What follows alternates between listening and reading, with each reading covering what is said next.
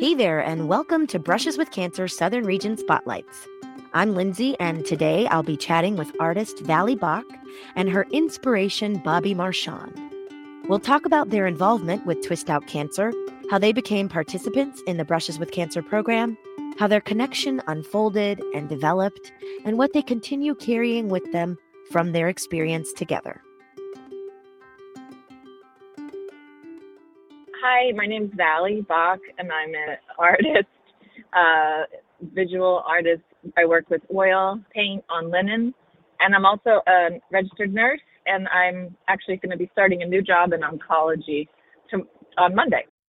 My name's Bobbie Marchand. I am a BRCA1 gene carrier, and I am a 2-time triple negative breast cancer survivor. Wow, amazing. Okay. Yeah. So you've already both given me so many places to start from, but I guess, Bobbie, how did you find out about Brushes with Cancer and this whole program? Well, cancer and I are kind of, we're life partners, even though I would never have chosen cancer as a life partner, I don't think. And it's been something that has been coming in and out of my life in waves. Since I was 9, all the women in my family are BRCA1 gene carriers. Back before anybody knew what BRCA1 was, my mom was diagnosed with breast cancer in 86, and I was 9. So it's been coming in and out of my life so much. And as a former professional dancer, and now I'm a yoga teacher and wellness consultant, I thought, you know what? It's actually time to stop putting cancer in the closet and bring it to the forefront of what I do with my life. And so I started to look for other organizations that have done the same thing. Like Jenna has taken her, what could have just completely dismantled her life and taken it and made it into something that brings awareness, beauty, curiosity, community to this disease. And I've wanted to find people like that, so that we can create a vibrant, real cancer community. And so I found Brushes by looking for people like Jenna. Could you tell me a couple of things? Number one, for people who might not know, can you explain what BRCA1 is and what it means to people that are carriers? And also tell me who Jenna is to you and to the program.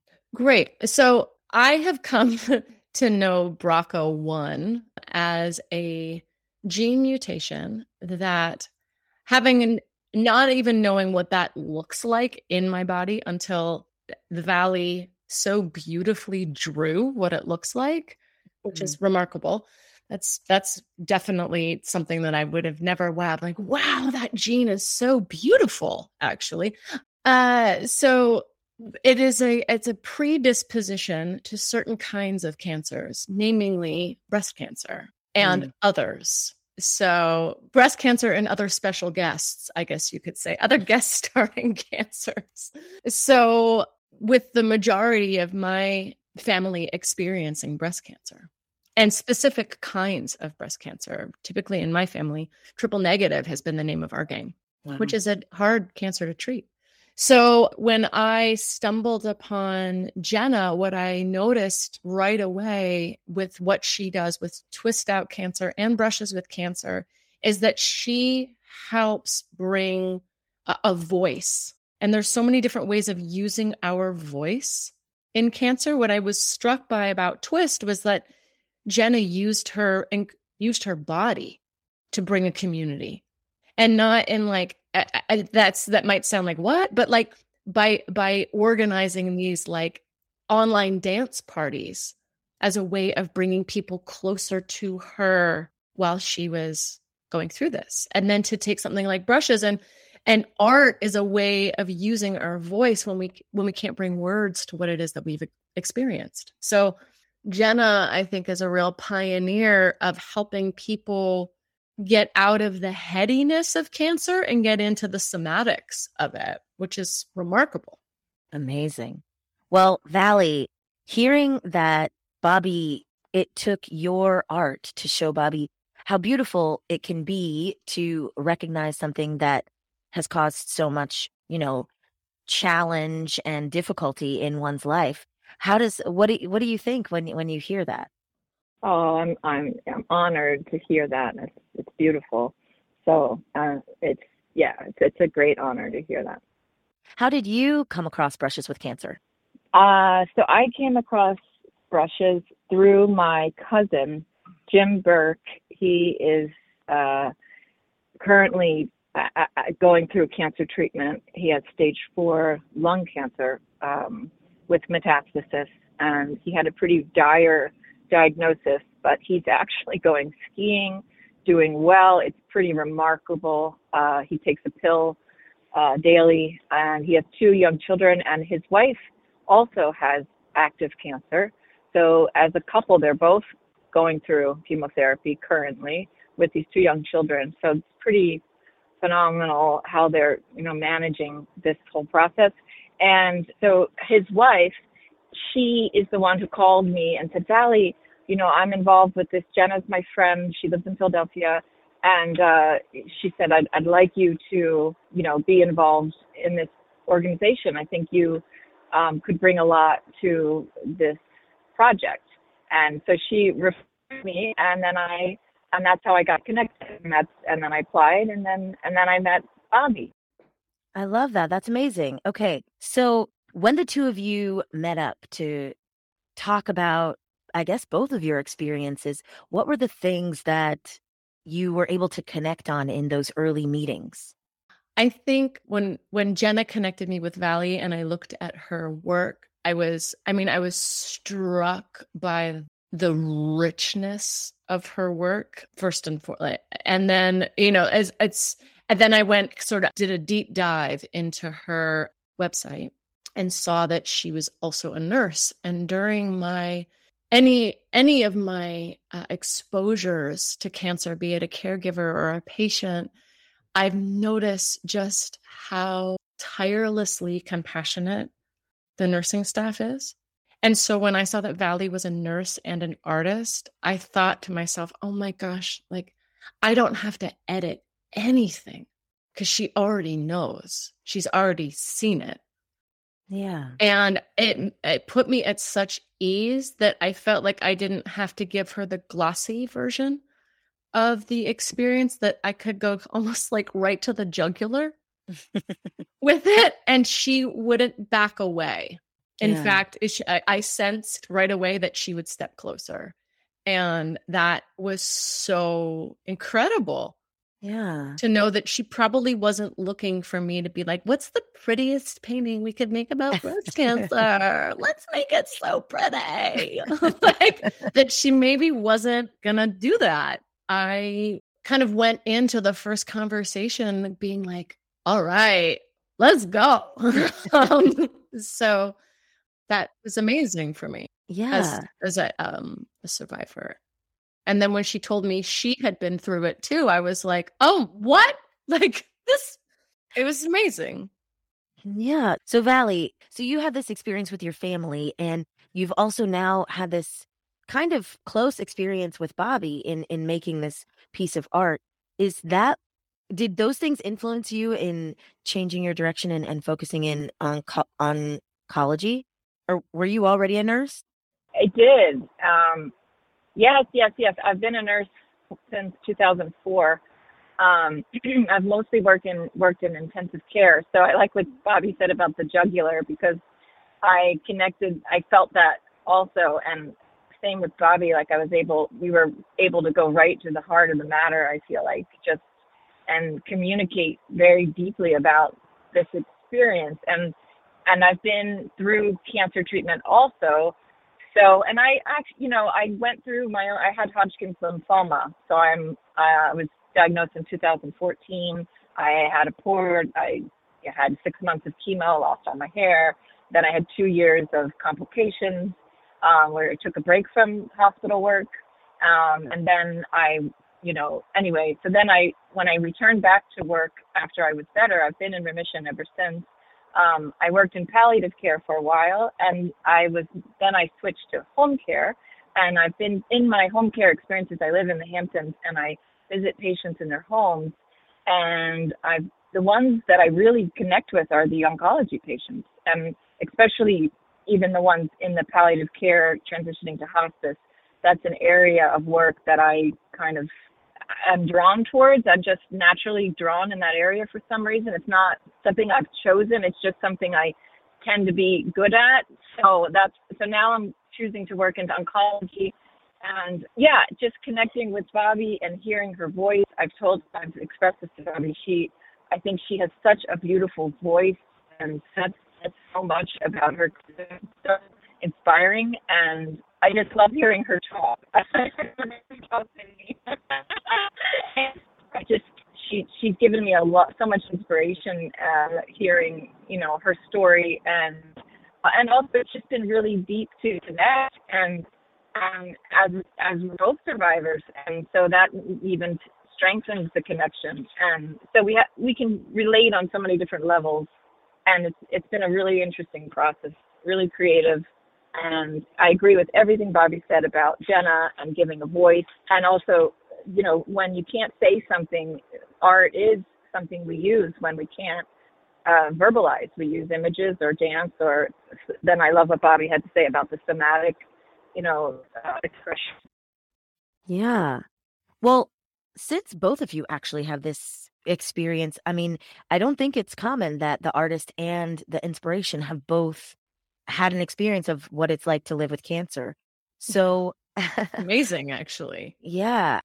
I want to know, going through this, you said knowing that each of you had that experience, you didn't feel like you needed to ease each other into the realities of what it's like to live with cancer. So what do you wish that people who haven't had that experience knew about what it is actually like to live with cancer day to day? I saw this infographic yesterday, like a pie chart, and there was a sliver in the pie that said, like, what we present we're going through was the sliver, and the whole rest of the pie was what it's actually like. And I thought that was really interesting. Or it's a little bit like how we might use social media, right? Like the highlight reel. We kind of, I think there's a real tendency to give people the highlight reel, because the reality can be really raw. Yeah. And my hope is that every cancer patient everywhere has at least one person that they don't have to give the highlight reel to, that they don't have to give it's okay, but because this too. And because there are parts of it that are beautiful and like incredible to like experience this and live to tell the tale. There are moments that are shockingly touching and beautiful and heartwarming. And at the same time, like, I wish I didn't have to experience that while simultaneously having my breasts removed. Yeah. Can you tell me just one of the moments that you were surprised that you were grateful to be going through? Yeah, let me do like a flip book for a second. I find the moment. Oh my God, there's so many. There's so many of them, actually. I've often got a lot of like water images when I talk about the experience. And one of it was what I'm thinking about right now is that there's such a familiarity in the moment of diagnosis, whether it's my mom being diagnosed repeatedly or me having, now 2 diagnoses. They feel the same. And it has felt like it is being like taken out in an undertow. And I was surprised one day. I went in to have a chemo treatment, and I was seeing my oncologist first. And my nurse practitioner, Odessa Williams, came into the room and she said, Bobbie, I'm really sorry, but your blood count just isn't high enough today to have your last chemo treatment. I'm sorry. And I said, it's okay. I kind of expected that was going to be the way it was going to go today. And she said, but I'll be right back. Hang on a second. And she walked out of the room. And so I had a moment where I was like disappointed, but I was like, okay, it's all right. And Odessa came back in about 2 minutes later and she goes, actually, Bobbie, I talked to Dr. Robson. You don't have to have any more chemo. I think we're done. And it felt exactly the same as being diagnosed, except for being pulled out and like dragged. I felt like I was pulled out, dragged, and then I popped up out of the surface. It was like it felt exactly the same, except for like I also like took a breath at the same time. And it was like this moment where I was like, wow, like what an amazing feeling that two things can feel almost identical the moment it starts and the moment it ends. And it was like wild. And immediately after, like, I like burst into tears. And so I had a moment with Odessa, and then my mom was waiting for me in the waiting room. And like very typically I have been, I'm going to say, like emotionally put together in a hospital setting, right? I'm not going to like freak out. I have done it a little bit, but usually it's behind closed doors. And I walked out into the waiting room, and the moment I saw my mom, and I was like 25, 30 feet from her. I like almost collapsed and was hysterical sobbing, just hysterical, and walking towards her almost like at like the speed of almost crawling. And my mom was going, what? And I was just like, the feeling of it, like the giant weight coming off of me. And in that moment, I didn't care who saw me losing it. And in fact, like in the moment where I pulled myself together, I just sort of like looked around, and like, instead of people like averting their eyes, there was like compassion in the room. They had no idea why I was sobbing, but there was this look of like, I see you and I'm not going to look away. And that was like, there were other amazing moments, but that to me was one where I was, instead of wanting to hide, I didn't care who saw me. And that felt really powerful. And oh gosh, can I tell you one more moment? Yes. Okay. I discovered a lump, and I called my oncologist and said, look, I got to come in, blah, blah, blah. And he said, okay. And then he sent me like pretty much right away for a biopsy. And if any of you listening have ever had a stereotactic biopsy, it's terrifying because the sound of the gun is like, it's intense. And I had forgotten that because I had one in 2011. So I went in to have the biopsy, and I was sort of like, I had like my game face on, and I was doing my thing, and I was like cracking jokes with the nurses because I wanted them to like me, and I wanted them to think I was cool and all that stuff. So I laid down, and they said, oh, we're going to do a stereotactic biopsy. I said, oh yeah, I've had that before. Okay, cool. And so I laid down and I laid back, and they numbed the area, and like, they inserted the device. And then she said, okay, I'm going to give the biopsy now. And I said, okay. And so she stuck it in, and she clicked the gun, and I had like a visceral reaction that was like I sat up from the table and tried to run from the room. Yeah. And I just started like shaking and crying and just flipping out. And she said, oh, okay, you're not okay. And I said, no, I don't. And the nurses, there were 3 nurses in the room, and they came over and they held me. And then they walked me back over to the table, and I laid down, and one nurse held one hand, the other nurse held the other hand, not holding me down, but actually, and then they each had a hand on another body part, and they're like, we're here with you, and we get it. We know that this is really hard, and we're really sorry that this is what we have to do. It was such a female, like, we got you moment. And it was so incredible. And like, they're like, it's okay. You can sob the whole way. We're not going to try to make you feel different. You go ahead. You cry. It's okay. And I was like, thank you so much. Like, but it was amazing. Yeah. It was incredible to be supported in that way. And they weren't trying to like make my experience, like, they weren't like, it's okay, you should stop crying anytime now. Here's a Kleenex. They were like, it's okay. This is really hard. Yeah. And it was really beautiful to be supported in that way. So I was really grateful for that. And I just took like 10 minutes of telling like stories. I'm sorry.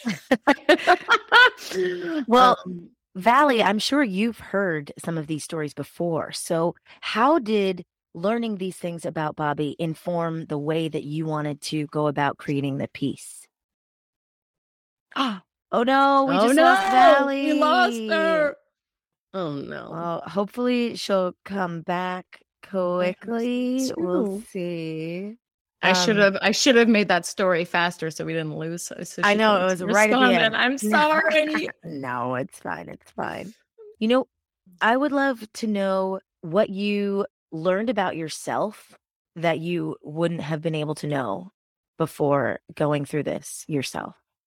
I don't think I would have known the totality of myself. I don't think I would have let myself know myself. I don't think I would have known, to say the depth of myself is like a little too cliche.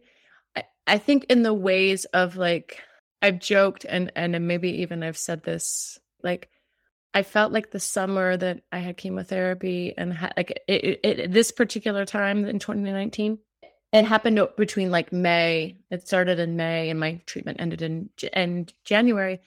And so there was a very large chunk of it where I felt like I was like a brownstone in New York City being gut renovated. And it was like everything was gone. My hair was gone. My breasts were gone. My energy was gone. Like ways that I would have, my ability to move my body in the way that I've emotionally processed things, kind of like my whole life, I wasn't able to do. I was exhausted. I wouldn't have found other ways unless I was totally stripped. And I felt just stripped down and also felt so free at the same time. And I don't think I would have ever chose to do any of those things. Yeah. To experience it. But it was, had I not gone through it, yeah, it's just part of myself that I never would have accessed. Yeah. At all. The one thing I want to get from you before we get our last thing from Valley is now moving forward, how are you now that you have had this experience living with cancer? What do you do in your life that has changed from how you were living before? Or what has it clarified for you? That I can't crush it every day. That I need to, I know that there's like, there's some societal buzzwords out there right now, like grind culture. I was like a card-carrying member of grind culture. To not do it. And I say that not because I think that is what triggered any sort of illness, but I also know that subscribing to the need to do it all the time, be everything to everyone, means that I miss what is really important day to day. It has got me way closer touch with what I value, both within my own self and what I value in others. It has given me clarity on relationships. It has given me a lot. It's given me more than it's taken away. Yeah. What it took from me actually needed to be taken, I think. Interesting. You also mentioned something about in your questionnaire about the importance of now, doing certain things now.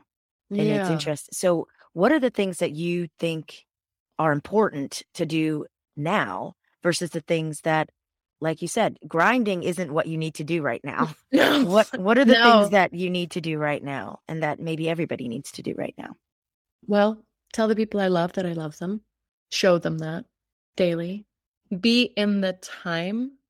So I'm a yoga teacher. And one of the things that we talk about is like, whether you subscribe to this or not, like in the teachings of yoga, they say you're only given so many breaths in a life.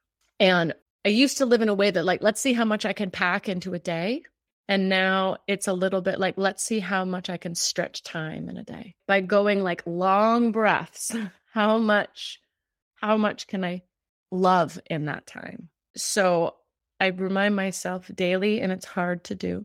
I think just in the pace of life that we find ourselves in now, especially post-pandemic, now there's an urgency to now, like, oh my gosh, now we can go back and do all this stuff.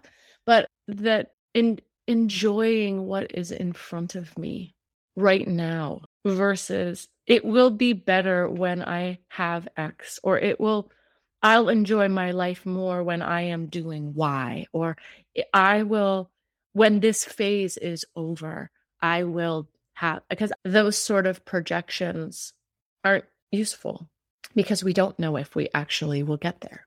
And I think like that's sort of like the sobriety that comes along with being in a Cancer body is there is like a, and it's not heavy, right? It's just like a soberness, like, oh, it is now.